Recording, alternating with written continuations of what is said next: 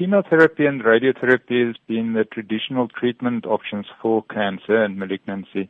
The premise that they work on is to basically attack the tumor to try and kill the cancer cells themselves. With immunotherapy, we don't target the cancer at all. What we do is we target the immune system in the patient to effectively switch it on and specific parts of the immune system. And that would then activate the immune system in the patient's body itself to attack the cancer cells. So it's actually an indirect treatment of the cancer. We are just stimulating the immune system. And how effective is it? It depends on the type of cancer. So some cancers are more immunogenic. They elicit more of an immune response in the body than other cancers. So those cancers that we know respond well would include melanoma, one of the skin cancer types, which is normally very aggressive if once it is spread.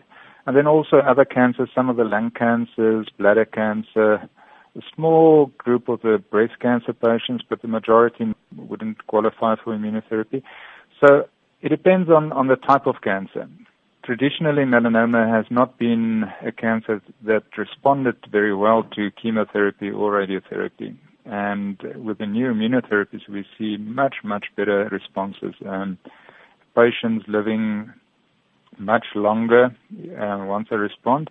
And what about any side effects from immunotherapy? In general, it's tolerated much better than chemotherapy. Most patients have very little side effects. The type of side effects, some patients have an immune response in other parts of their bodies.